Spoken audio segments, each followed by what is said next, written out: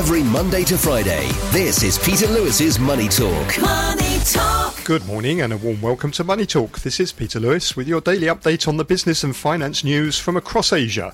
This podcast is sponsored by Surfin Group, which is headquartered in Singapore and offers online financial services to 30 million customers across 10 countries. And thank you for making us one of the most listened to financial podcasts in Hong Kong. In today's business and finance headlines, the Fed believes more interest rate increases are needed to combat high inflation in the US economy, but at a slower pace. Fed officials at their June meeting decided to hold off on raising interest rates, opting for a pause to assess the impact of 10 previous hikes. But almost all officials who participated at that meeting said additional increases in the Fed's benchmark interest rate would be appropriate. The Eurozone economy ground to a halt at the end of the second quarter, ending a robust sequence of services-led growth seen since the beginning of the year. While services business activity growth continued, it slowed to a 5-month low in June. Gains in output in the services economy were counteracted by a sharp and accelerated decrease in factory production volumes during June.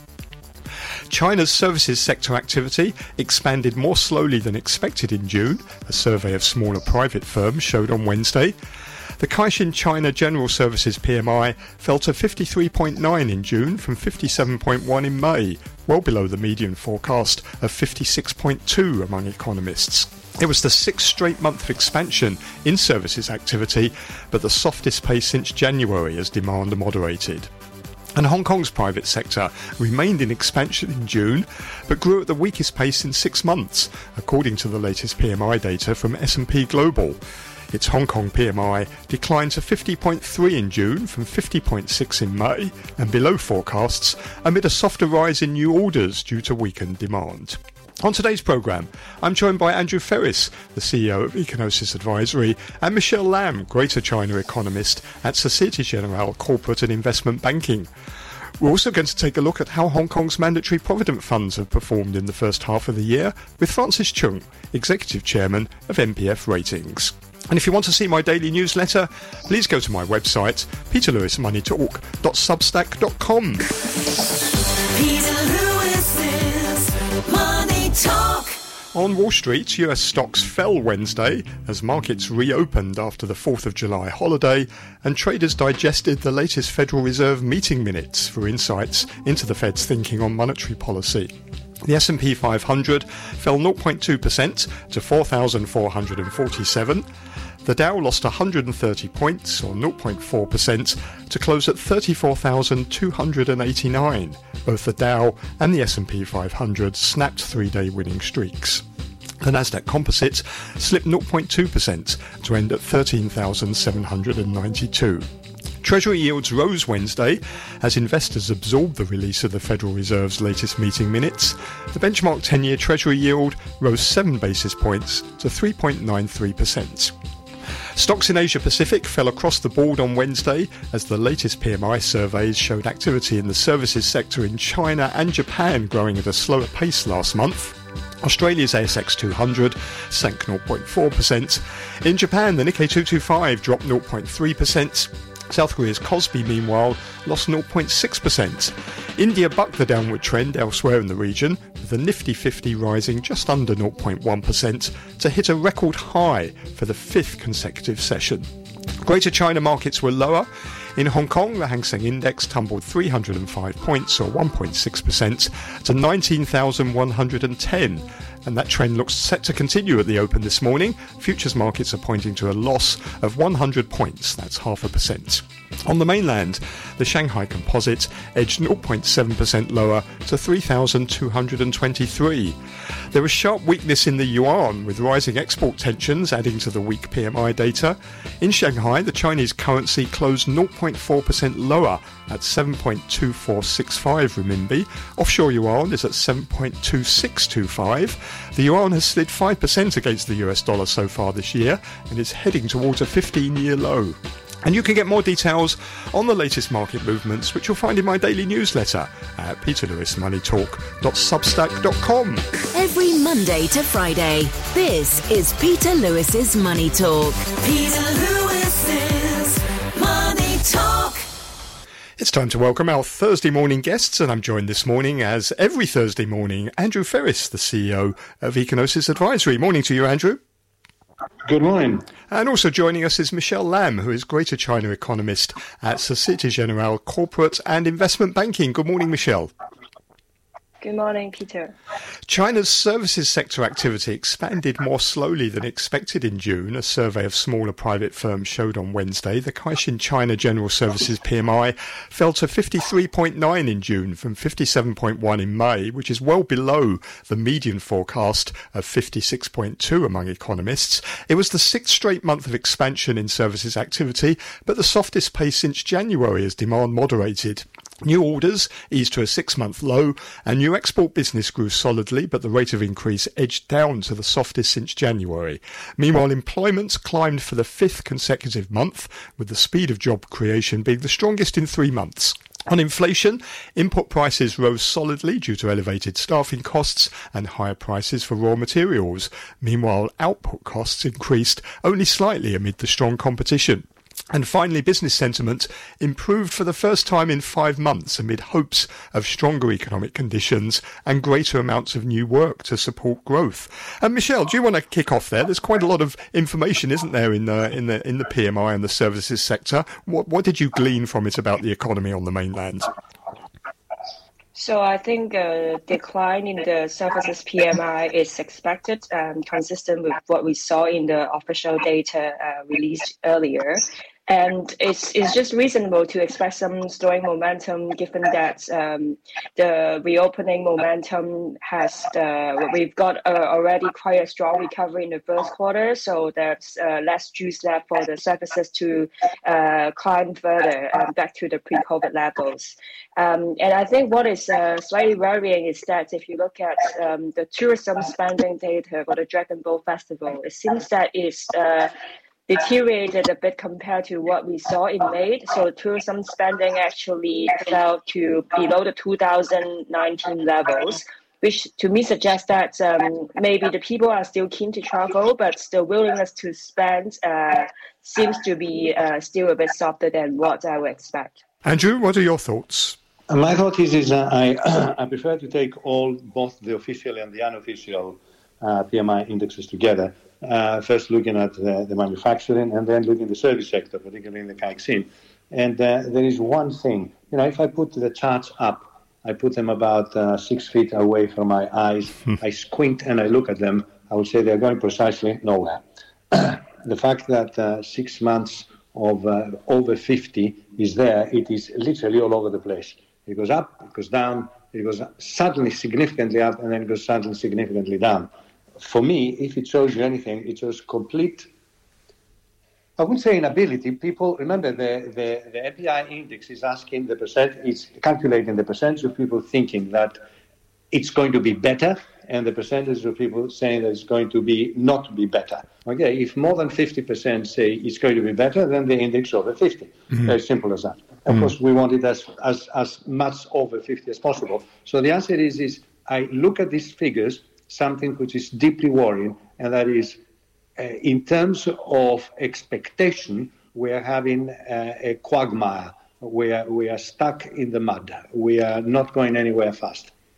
I've heard the Chinese economy being described as being in a balance sheet recession. In other words, people don't want to spend, they want to pay down debts. That's true of both businesses and companies. And as a result, that's slowing the economy. Is that true? Is that the right term to describe where the Chinese economy is? I prefer to say that the consumption sector, before I start brackets, net export growth is not a driver of the Chinese economy. So leave that aside, please. Okay, it adds very little. Let's concentrate on investment and consumption.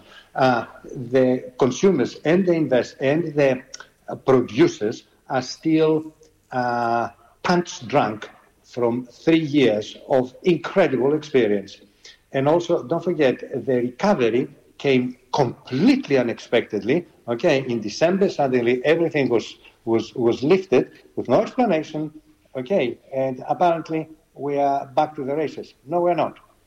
Okay, and one of the important things for me that has been left completely unobserved is it involves the symptoms of the long COVID. Anybody that has got COVID, okay, the 80% of the people that had COVID continue to suffer from symptoms of COVID that are really debilitating, but they don't kill them.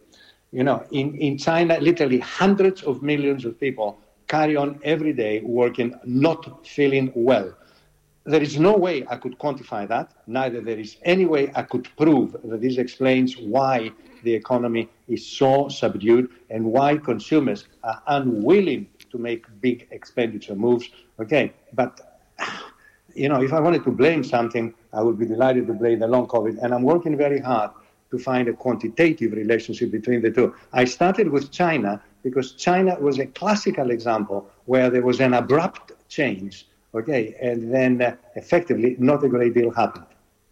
Michelle? Hong Kong also is exactly the same, but it's a smaller case. Okay. Michelle, what do you think about that? Do you think China, this is long COVID, that, you know, people, workers are still suffering from COVID a couple of years ago, and maybe that's having an impact on their work and on their ability to get out and go and enjoy life and spend a bit more?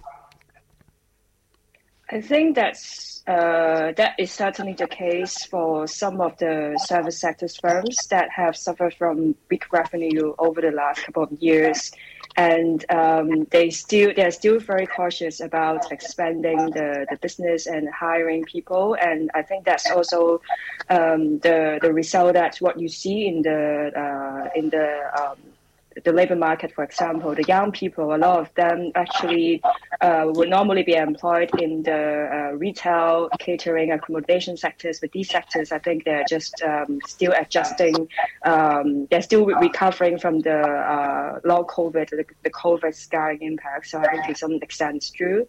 But I think when it comes to the question of whether China is in a balance sheet recession, I think I think it's more of a risk. Right now, I think if you look at the household balance sheets, I think if you look at the debt ratio, actually the debt to GDP has been stabilizing at 60% of GDP since 2022. So I think there are stories that some households, they're probably trying to repay the mortgage debts because the house prices are not going up any further. So some of the households, I think, are doing that. But I think as the household sector overall, I think there is a risk of a balance sheet recession. But I think right now, I think we're still not there yet. So I think a lot of things would depend whether the house prices would continue to decline. And if that's the case, I think the risk is going higher. It would about some of the construction firms, for example. I mean, under the free red line campaigns that started in 2020, then certainly these real estate firms are in a balance sheet recession because the leverage ratio was too high to start with. Michelle raised very interestingly, of course, the issue of property, and looking at the index of new homes in the 70 biggest cities in China. I take a deep breath. For 14 months in sequence, the index year on year is negative. In other words, these guys and girls coming up for a year and a half have been seeing the prices of their newly purchased homes going down. Okay, that cannot, long COVID or not, that cannot possibly have a good impact on expectations. Count this up with getting up every morning and feeling dreadful, feeling weak, feeling tired, feeling with pains all over your body, and these are all medically counted symptoms. It's not my imagination, okay? And also having the price of your house going down continuously every month. Yeah, exactly. It's not conducive, okay, to a happy lot. And that includes also Hong Kong. I have to extend this now, of course, to other major big economies. It's no good simply picking up China as a kind of piñata, which is easy to pick. By no means. Okay, neither I have anything against except optimism for China getting better. But that's the situation. Okay. So, Andrew, what you describe here is a combination of the effects of long COVID, people just feeling dreadful every morning when they go to work. They're seeing their home prices decline month after month, something that they're just not used to in China. This is a pretty serious situation, isn't it, for the economy? How does it get out of that? Because this could go on for a while yet. There are three things. One is a free admission, that is going to be the case for a lot of people over a long time period. Secondly, I'm sorry, this is not good news. COVID infections go on. The last number I had for Hong Kong, it is nearly about 3 months old now. It was 10,000 cases in a month. That's an enormous amount for Hong Kong. COVID's not away. And in China, I have such obscenely big numbers that I don't want to repeat them because there is no way I can actually prove them. But the WHO, the World Health Organization, clearly, continuously clears its throats and says, yes, it's not a pandemic, but it is still infecting a lot of people. And of course, the bigger the size of the country, proportionally, 10% in China is about 100 million people. That's a lot of infections. And so, Michelle, what is the policy prescription here to try and get the economy back moving again, to offset, what we're seeing in what Andrew describes as long COVID, the declines in the property sector? People are waiting for stimulus, or investors seem to be certainly waiting for stimulus. But what is the right policy response, do you think? So I think it will be a mixture of different things. For me, I think getting the property sector to stabilize is most important because, in the first quarter, we actually have some decent rebound in the property sales, but it seems that the property sales have already lost momentum in the recent months. And we all know that the property sector, it's 70% of China's total household wealth. So it is very important that we have prices to stabilize. But the tricky situation here is that the policymaker seems to be quite cautious about not to stimulate another bubble. And actually, in the low-tier cities, a lot of the policies have been relaxed. So I think, very likely, the policymakers will roll out further interest rate cuts, further lowering the down payment ratios to stimulate the demand further. But apart from that, I think it's also important for the policymakers to try to revive confidence, especially for the households. And I think what they can do is, for example, to roll out consumption coupons to provide direct income support to the low-income households. These are the things that I think it could be rolled out to support confidence if they do not want to roll out too aggressive measures to stabilize the property sector. Couldn't agree with Michelle more. Look, inflation in China is less than 1%. It varies between 0 and 1%. There is they cannot cut interest rates by 50 basis points, by 60 basis points, then by 1.5 basis points. It's completely pointless. It doesn't make any sense. So monetary policy in China is actually caught by the fact that they are blessed. Sounds peculiar. They are blessed by incredibly low inflation. They don't have an inflation problem. But they do have absence of aggregate demand. And you cannot address that by cutting interest rates against zero. In other words, interest rates can be cut when inflation is relatively high so that real interest rates are falling.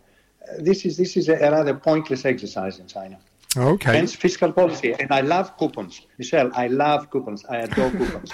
They are not necessarily the best thing, but it is done. It is quickly. You remember the film? Show me the money. Put the money on the table now. I'm not going to wait for 1 year before I pay a lower income tax. Okay. Michelle, what do you think about that then? Coupons? Yes. These things have been done in Hong Kong, in Macau, in Taiwan, and I just don't see the reason why policymakers cannot do it.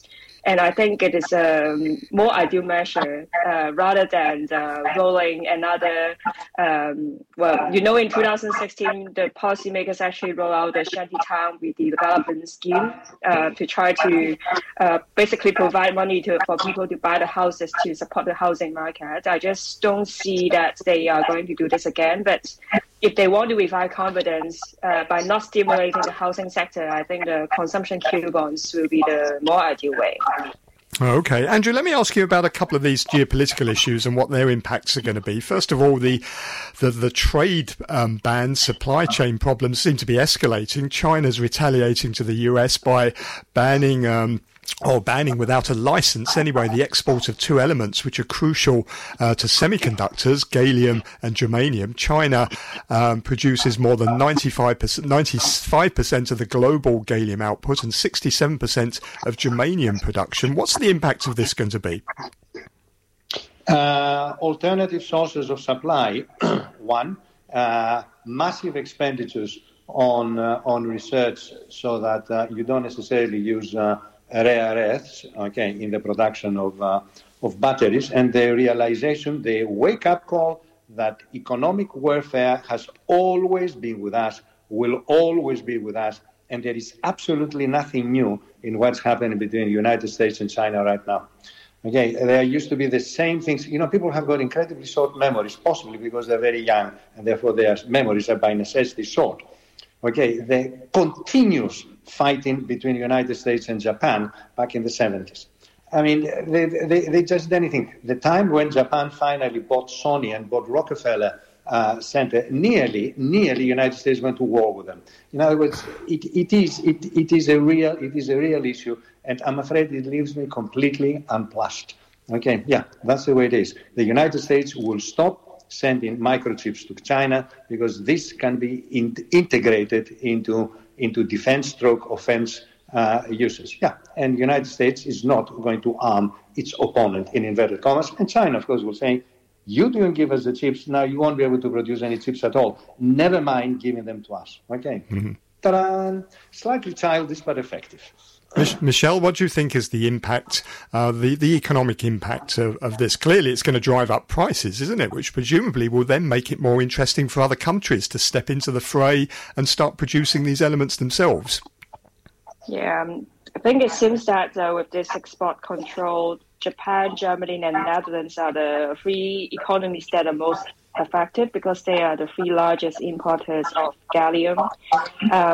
So I think it's interesting to see that actually before the Japan and Netherlands are actually under pressure of the US government to place limits on the exports of the chip manufacturing equipment. And now that it seems that they are trying to comply with the US policy, so China is trying to fight back. And I think it's just I agree with Andrew that it is the warfare between the U.S. and China is just I think it's just here to stay. It's not going to reverse anytime soon, and it is possible that the situation could get worse with the U.S. election coming next year, because we all know that the anti-China sentiment seems to be quite widespread among the voters in the U.S. So it's just that some uncertainty, the shock that I think the financial markets need to live with, and that's also I think slightly inflationary.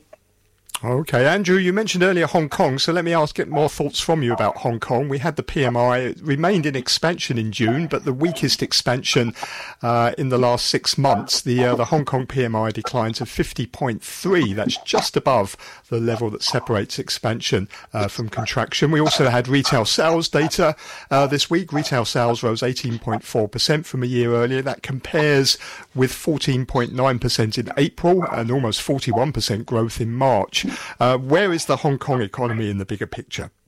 Well, let me wear very quickly my academic hat. I was a professor of economics for 22 years, and if I had them in front of me for 101 economics, they are not going to pass. Look, May, went up 18.4%. You know what? May a year before, it shrunk by 1.6%. In other words, we have a low base effect. Can you please say that when you give these big fat numbers? Also, you heard it here for the first time. June, July, August and September 22 were all negative to zero. So in other words, I give you a guarantee that the sales numbers for June, July, August and September in Hong Kong are going to be nice, fat, big and strong on the basis of very low basis. There you go. But where is the Hong Kong economy, though? Obviously, you've got this base effect, but where do you think the economy is now at the moment? There are two issues here. First, in the case of Hong Kong, it is absolutely impossible to work out meaningfully what exports exports are doing to GDP, because Hong Kong doesn't export anything. 95% of all our exports are re-exports. And there are figures in which can tell you something about the value added of re-exports. But my very back of an envelope calculation is don't take a deep breath and wait on those. Consumption and investment. Now, investment in Hong Kong, of course, is primarily on the property side, and consumption is driven partially, but not fully, by tourism. And tourism, right now, it is not anywhere even near what it was, before COVID. We had very good numbers for April, which gave us an annualized value of tourist visits of about 20 to 25 million at its peak, at its best years. Back in 16, 17, 18, there were nearly 60 million of tourists. We're not anywhere near the end. So all these are impacting. More tourists, please. Yeah, but they are coming from China, and they are not coming to Hong Kong. They are visiting China. I was looking at the tourist spending in China during the last 6 months, and there's been a very significant increase to domestic tourism, which makes a lot of sense. People don't want to spend their money. So in the case of Hong Kong, not a great deal can be done. I'm sorry, we're a little bit stuck in mud because, of course, the big engine next door to us is likewise. We can't blame everybody else for that. And Hong Kong is not 100% dependent on China, but if it is 80% dependent on China, that's enough. Okay. Michelle, what are your thoughts about the Hong Kong economy? I'm more concerned about the structural side of Hong Kong, because we just talked about how the US China are going to have a long-term conflict, and that's certainly not helpful for the position of Hong Kong as a financial center or the connector with China and the rest of the world in the financing front. I know the Hong Kong government have been trying to do a lot of initiatives to try to promote to be a connector between the Middle East and China, but I think that remains to be seen whether it will yield any success. And also, to me, it's that in Hong Kong, it's just the major advantage is the financial sector. And if you look at the news in mainland China recently, they have actually, first of all, not to mention that now a lot of the banks are trying to find people because the IPO market is just dead, and the stock market trading volume is also not very have not reached their ideal levels because of the weak market sentiment, and that's one.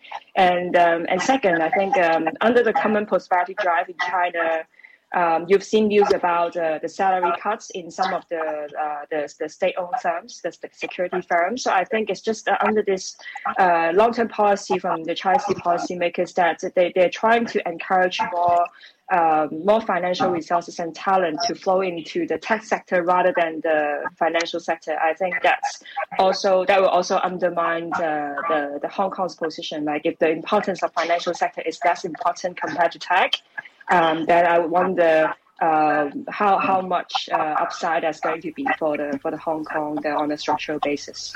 Okay. Finally, I want to get a quick comment from you both on the Fed minutes. If you look at the minutes, it looks like Fed officials have done a deal amongst themselves. They'll pause in June, but they're going to raise rates again in July.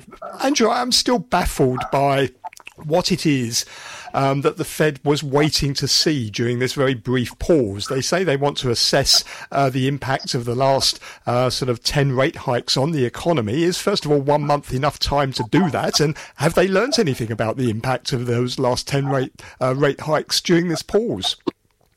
Not really, except we're having one nice sign, and that is inflation is now 4% and interest rates are 5%. So for a change, we are having real increases in interest rates and not negative, in real levels as opposed to negative. And that's encouraging. But that is very, very metaphysical. In other words, people don't go around saying, oh, good grief, real interest rates are falling, let me spend more. It doesn't work like that. It works in a very subterfugial ways. What the Fed was expecting, I have no idea, I must admit. And the obsession of sticking with job creation numbers in the past had a terrible reputation of really catching you very, very unaware.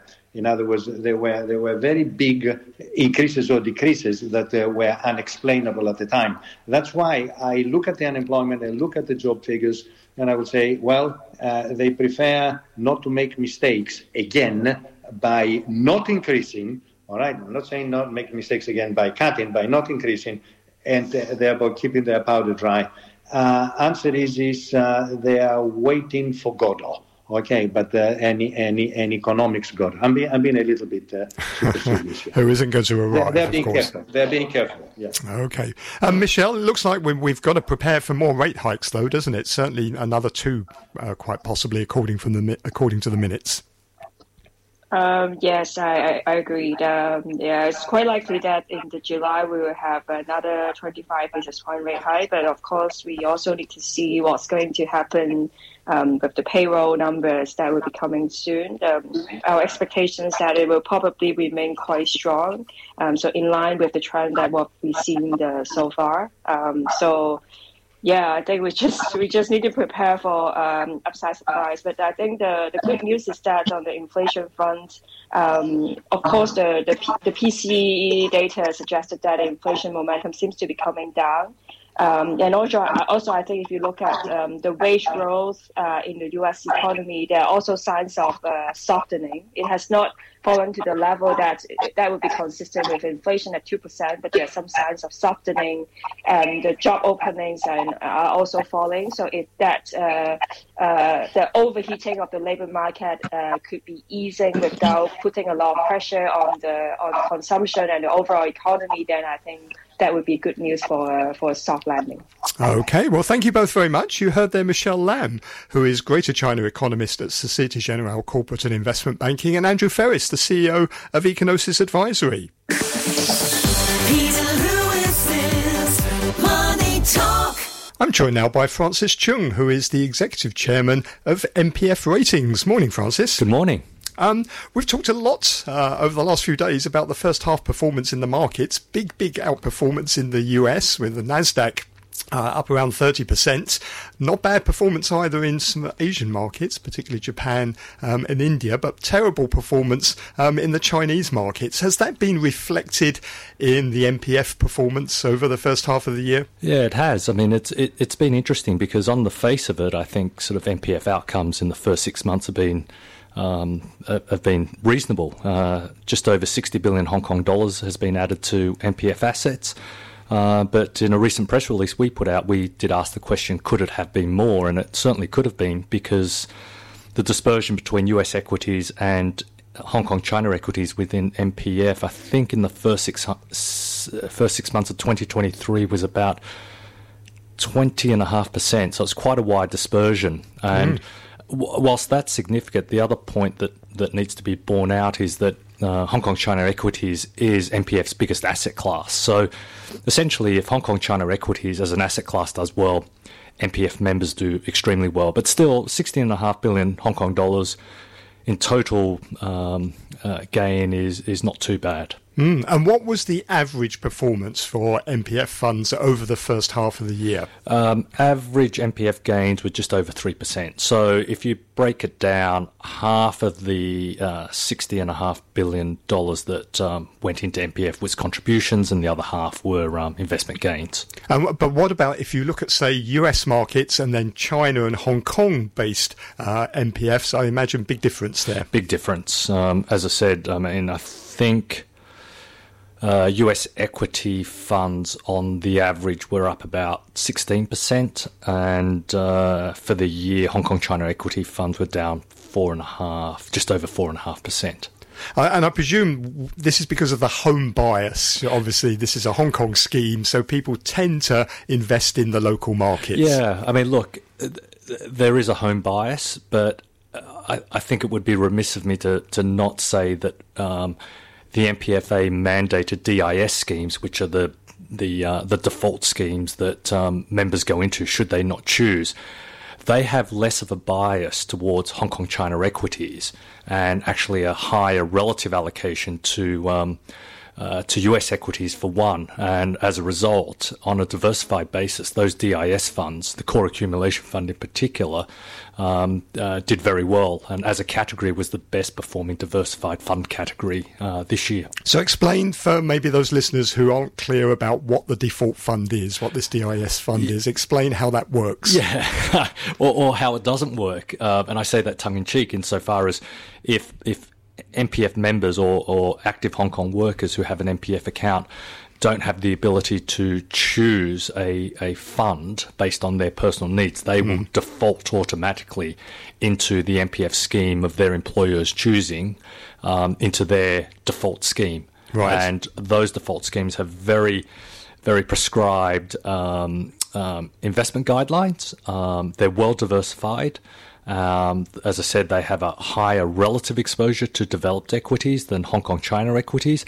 But not only that, not only those guidelines are sort of well defined, but the fees are capped, and they're capped at 1% total expense. So you do actually get extremely good value for money out of those DIS funds. And it also highlights, I suppose, a very good investment principle overall, which is the importance of diversification, because this is a diversified fund, isn't it? And then you find that you don't suffer so much if you happen to be in the wrong market or the wrong sector. Absolutely. I mean, that's probably the core, or that is the core message of MPF ratings when we provide research, views and education to the marketplace, is that, look, at the end of the day, MPF is for your retirement. It's a long-term investment.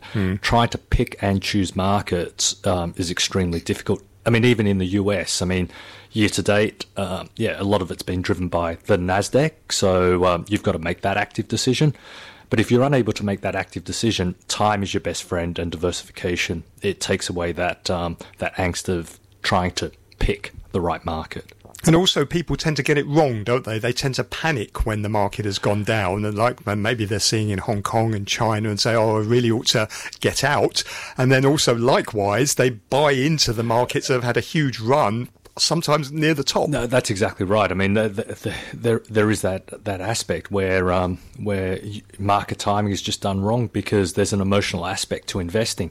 And in fact, each quarter we undertake fund flow analysis within MPF, and consistently what we see is that there is this sort of lagged relationship between market returns and fund trends, where members end up trying to chase markets, and clearly that's not a great way to invest for the long term. And people, I suppose, should also realise that you've got many years normally until your retirement. A lot of people who are listening are starting out young, saving when they're young. Even if you've got it wrong this year, or the market you happen to be in didn't work out, there are many years, aren't there, for this to work out going forward. So people shouldn't panic. I mean, absolutely. I mean, I think the average employment or years to retirement for a Hong Kong worker is just over 20 years. So, I mean, think about it. It's a 20-year investment. So, diversification, investing for growth, but being diversified is an important aspect. And again, I would say that with the DIS funds, there are two aspects. There's the core accumulation fund, and there's the age 65. So, and as you get over 50 years old, it slowly allocates more to the more conservative as you approach investing. So not only do you have to not worry about the diversification aspect, but actually the de-risking as you get closer to retirement is also taken care for you. But it's a good point that, look, it is a long-term investment, not only because it is about investing, but by virtue of the fact that you have on average 20-25 years before you retire as a Hong Kong worker, it makes sense to focus on the long term. So this DIS core accumulation fund, in terms of performance, it's never going to be the best performer, is it? But it's never going to be the worst either under normal circumstances. No. And again, I think in my most recent press release, I sort of made that point. And as much as, there's always sort of that pressure on us when we're asked as so-called independent experts, well, where would you put your money? I mean, it's a very difficult decision to make, and that's why diversification is important. And it's not about picking the best market. It's quite often about avoiding the worst performing asset classes. So it's all about investing for the long term and being consistently invested. And also, as you just say, actually being invested. The worst thing you can do is not being invested, being out of the market, because you try and time it and you think, oh, there's a better opportunity coming up. And then, it's often the case that, the performance in a year happens on maybe just 10 trading days a year, most of that performance. You happen to miss it, you're wrong to be out of the market. Absolutely.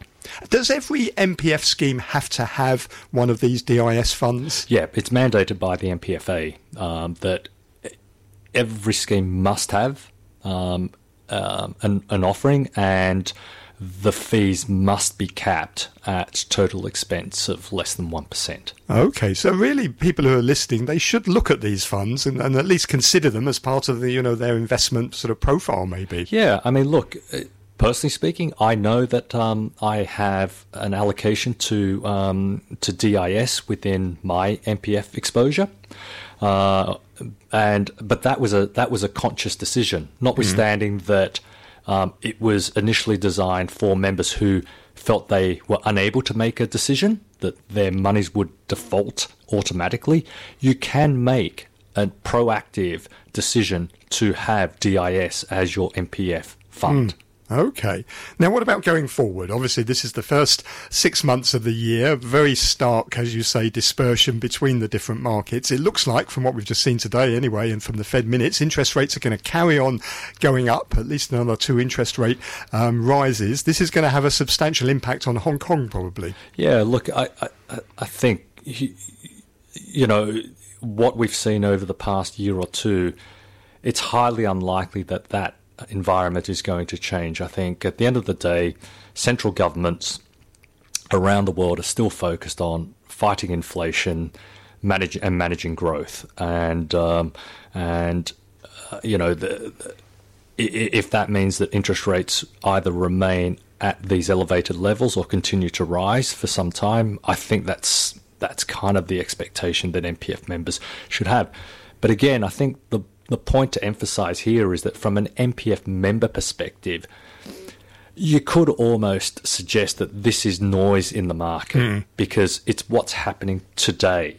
But as you had mentioned earlier, MPF is a long-term investment. It's for your working life and beyond. So whilst it may be an issue today, it's not necessarily going to be an issue that one is going to be looking at in a decade or 2 decades out. And it goes back to what we had talked about earlier, which is time in market, being well diversified, and just ensuring that the funds that you're invested in actually are going to meet your long-term needs, either in the pre-retirement environment or, more importantly, in your post-retirement environment. Are any changes envisaged for the MPF scheme going forward? Now, that's a very good question. So, there has been talk about either raising contributions or raising the MPF cap, and I suspect that something will happen to ensure that more money goes into MPF, because at the end of the day, you've got to make sure that average account balances are substantial enough for it to provide a meaningful retirement income for MPF members. So I suspect that something will happen there, and it should, and I think that would be a positive message to the market. There are probably 2 other things that are very interesting in the market at the moment within the MPF system. One is sort of the focus now on value for money.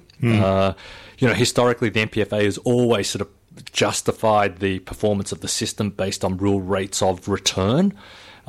That language we've seen has pivoted to what we have always described MPF as, which is it delivering value for money to members? Right. So I think that's the second aspect. There's going to be a greater focus on delivering value to MPF members. So that means just a better member experience from MPF schemes. And then I think the third thing that you will see, and we have seen it recently, and when I say recently, just in the past month, we've seen Manulife and Sun Life launch ESG-focused funds within their scheme offerings. And I think you will see between now and the end of the year, and certainly into 2024, greater emphasis on sustainable investing, and the result of that conversation we'll see sort of new fund launches, and that sort of broadens out the product offering, and arguably sort of improves the member experience because it gives them sort of choice if that's something that they're interested in, sustainable investing, as a possible option to choose.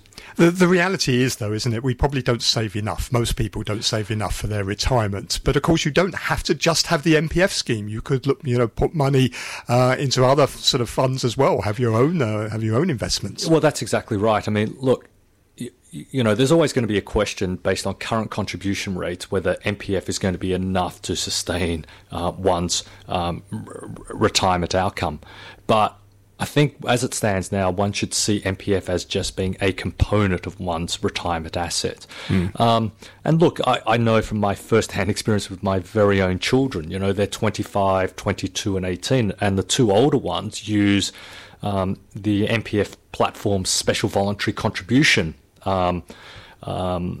option to provide regular savings. There are no fees in, there's no fees out.